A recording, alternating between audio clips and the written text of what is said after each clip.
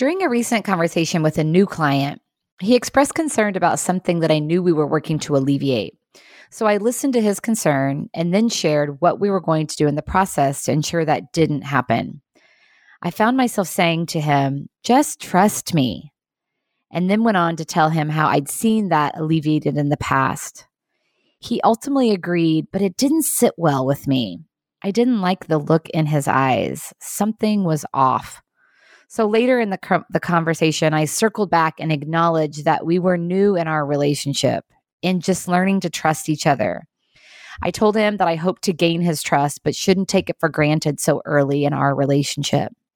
In his book, Trustology, The Art and Science of Leading High Trust Teams, author Richard Fagerlin encourages leaders to think of this phrase, just trust me, as a 4-letter word.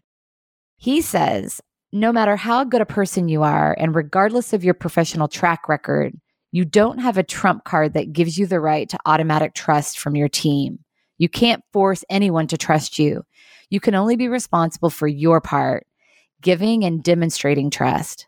The other person ultimately needs to choose to trust you. Don't try to manipulate. Be patient. I am my children's father, and that entitles me to certain things, but automatic trust isn't one of them. If I want to raise the level of trust that exists between me and my boys, I need to find out where the breakdown is and do what I can to fix it. I am my employee's boss, and I could use my position manipulatively and try to demand trust. But if I'm wise, I won't do that. Instead of insisting on what is due to me, I need to listen, ask questions, and respond with my actions.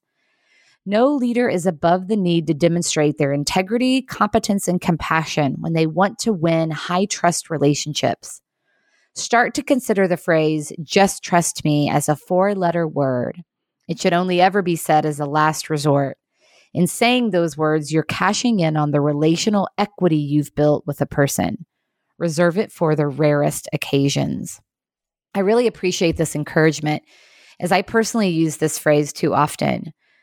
My responsibility is to give and demonstrate trust by following through on my commitments, by engaging in candid conversations, expressing when I'm unclear, asking for feedback, listening with empathy, showing care and compassion. All of these trust-building behaviors are the foundation of a strong relationship, and they're the key to building trust. And we can never take trust for granted. As we all know, it can be wiped away in the matter of moments. So we must stand guard on the level of trust in our relationships, continually demonstrating those trust-building behaviors. So until tomorrow, remember that no leader is above the need to demonstrate their integrity, competence, and compassion when they want to win high-trust relationships. And by showing up ready to give and demonstrate trust, you will naturally take care of yourself and each other.